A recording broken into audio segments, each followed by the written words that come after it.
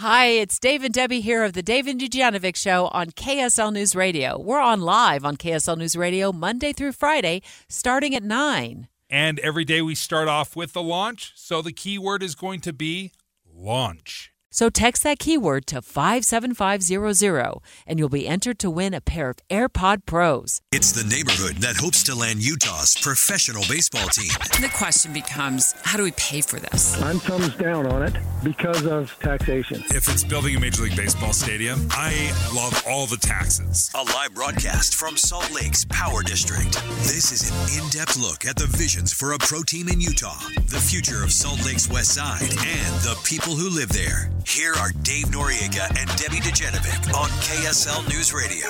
We are literally broadcasting right across the street live from where the ballpark is proposed to be built. If we can secure a Major League Baseball team, $1 billion of taxpayer money would be put toward that stadium. Utah lawmakers in the throes of ironing this legislation out that would secure that funding through a hotel room tax, just an increase in the hotel room tax. But it's gone back. It's going back to committee this afternoon, according to the last check-in in the 9 o'clock hour. So they haven't passed it yet. But I really want to talk about the tax implications of a ballpark, and we're going to get an expert on the line in just a moment who can really dive into the details on this, Dave. And I'm hoping that he can help you eat your words. Like, if it's a Major League ballpark, I'm for all the taxes. I'm especially for all the Debbie Dujanovic taxes. I hope they tax you to 12 different ways. No, I'm so excited about it. And this is why I have to separate my emotion from the logic. Because my emotion says, spend everything. I don't care, whatever it takes to get baseball here, whatever it takes to get hockey here, NFL, whatever. Because I love the sports teams. But we need to be practical about it. We need to really crunch the numbers and find out what it really means and how it's going to impact the everyday Utahn. Steve Young is a quarterback. Hi, Steve. Hi, Debbie. Yeah, this isn't. You're not like calling us from San Francisco from the 49ers locker, are you? I'm not that Steve Young, but I love football, love baseball, and happy to talk all I can about it. I saw your name pop up on my email earlier, like a couple of days ago, and I thought, oh, Steve Young, you have the same name, but you have he is a lawyer. You are an attorney, yeah, but you're a partner with Holland Hart and Chair of the State and Local Tax Committee of the American Bar Association. We're so grateful to have you on the line and be able to tap into your expertise on this, because Dave and I don't know a lot about taxes, but you do, and you've been looking over the details of how this proposal could impact us when it comes to taxes. So we're going to let you take it away. That sounds great. Happy to help. And yeah, my name is Steve Young, and people always ask me if I'm Steve Young, the football player, and because I used to be the punter at the University of Utah, I just tell them, yes, I am. Oh, cool. Well, love it. Well, awesome. Do you still live in Utah, Steve? I do, and I also look a lot like Ty Detmer, so some people will approach me and ask if I'm Ty Detmer, and I tell them, I'm sorry, I'm Steve Young. That's awesome. That's awesome. Tell us what you know about the tax issue on this. Well, certainly a very interesting tax issue, and as you said, there's about a $900 million tax increase that would flow through to Utahns if this bill passes for the funding of that stadium. But in my view, I deal with tax policy often and as part of my profession as a tax attorney. And in my view, this type of tax is the best type of tax for this type of thing as you look around the country, because it's functionally a user fee, because most of the tax comes from the ballpark district. It sounds like you're there today looking out your window at that district. And if you go to that district and participate in activities at the district, then you're the one that's going to be paying those taxes.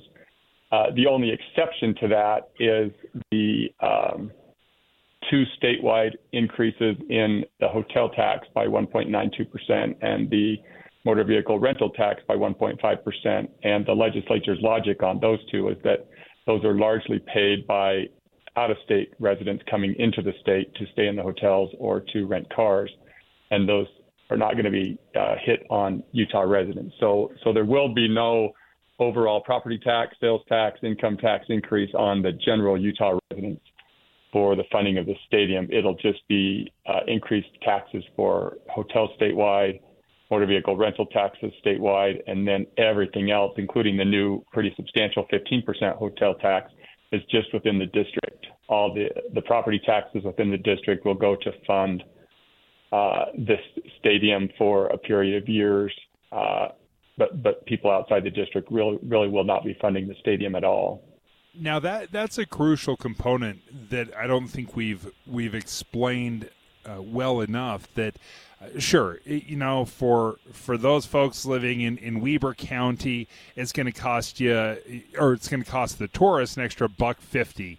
Or $2 for every $100 they spend. But if you're actually here in the district, then it jumps up to 15%. So how does that affect some of the existing companies and restaurants and businesses that are here right now?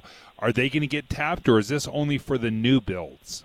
Yeah, that new significant hotel tax of 15%, and that replaces, that's a little bit higher than the current hotel tax around the state, but that basically replaces all the other hotel taxes. So it'll still be a pretty similar rate in the district to other hotel taxes statewide. But those hotel taxes, both the one within the district and the statewide 1.92%, only happen if the team comes to Utah. So if Utah is not selected for a major league team by the year 2030, then none of those taxes go into effect. It's all contingent on Utah winning that bid for a new team, which is, I think, an important element. Does it affect, because we're looking out the window right now, we're seeing a lot of apartment buildings being built. Does it affect those at all, or is this strictly being used, or would that 15% tax go toward hotels only? The property tax that's charged within the district, so on those apartment buildings and so forth, that will start to go into what's called an improvement district to revitalize the area. And that money can be spent however that agency that controls that district decides.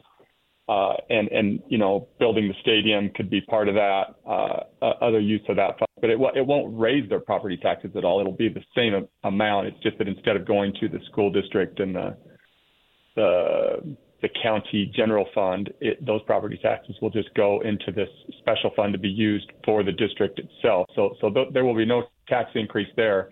It's just reallocation of taxes that are already paid. There is what we call an energy sales and use tax. So any use of energy within the district of a 6% tax that already exists, that will also be reapportioned to uses that the district decides that should go to the stadium or anything they want. There's also a telecommunications license tax of 3.5%. That will continue to be charged within the district, but that will be reallocated. So by and large, there's all the taxes for that apartment building already exist. And instead of going to the uses for which they were already going, then they'll just be reallocated and go to revitalize the district in any way the agency governing that district decides. And I guess you could argue, well, okay, so somebody else around that area is going to have to raise some other tax to pay for those reallocation of funds. That would be the argument. But in terms of raising taxes on those apartment buildings, no, it's just the new taxes are the hotel tax and the motor vehicle rental tax. Steve, by the way, our listeners are just tuning in. This is Steve Young. He's a partner with Holland Hart and Chair of the State and Local Tax Committee of the American Bar Association, really helping us break down the taxing issues related to building an MLB stadium on the west side, where Dave and I are broadcasting live in Salt Lake City. And Steve, I have about 4 or 5 other questions, and our backs are against the wall with our clock here.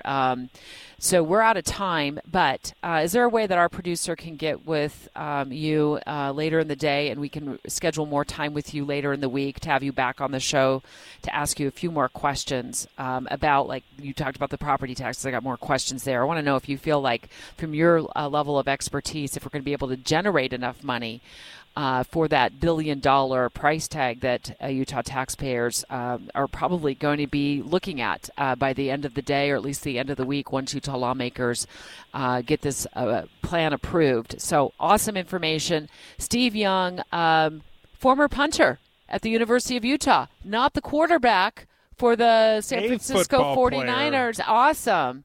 Also moved on in his career. He's a partner with Holland Hart, and he's an expert in taxes and tax policy, joining us live on how this is going to impact this community specifically, a lot more so than I realized when we entered that conversation. So we have several more questions. We're going to get Steve back in the conversation in the days ahead, so stay tuned for that. And straight ahead, Dave is going to break down the economic impact, because the promise is always, hey, this is going to generate great economic boom for the area. But you found out something different, Dave. Well, certainly somebody that disagrees. In fact, the former labor secretary for Bill Clinton chimes in. He doesn't like the stadium deals. We'll explain why.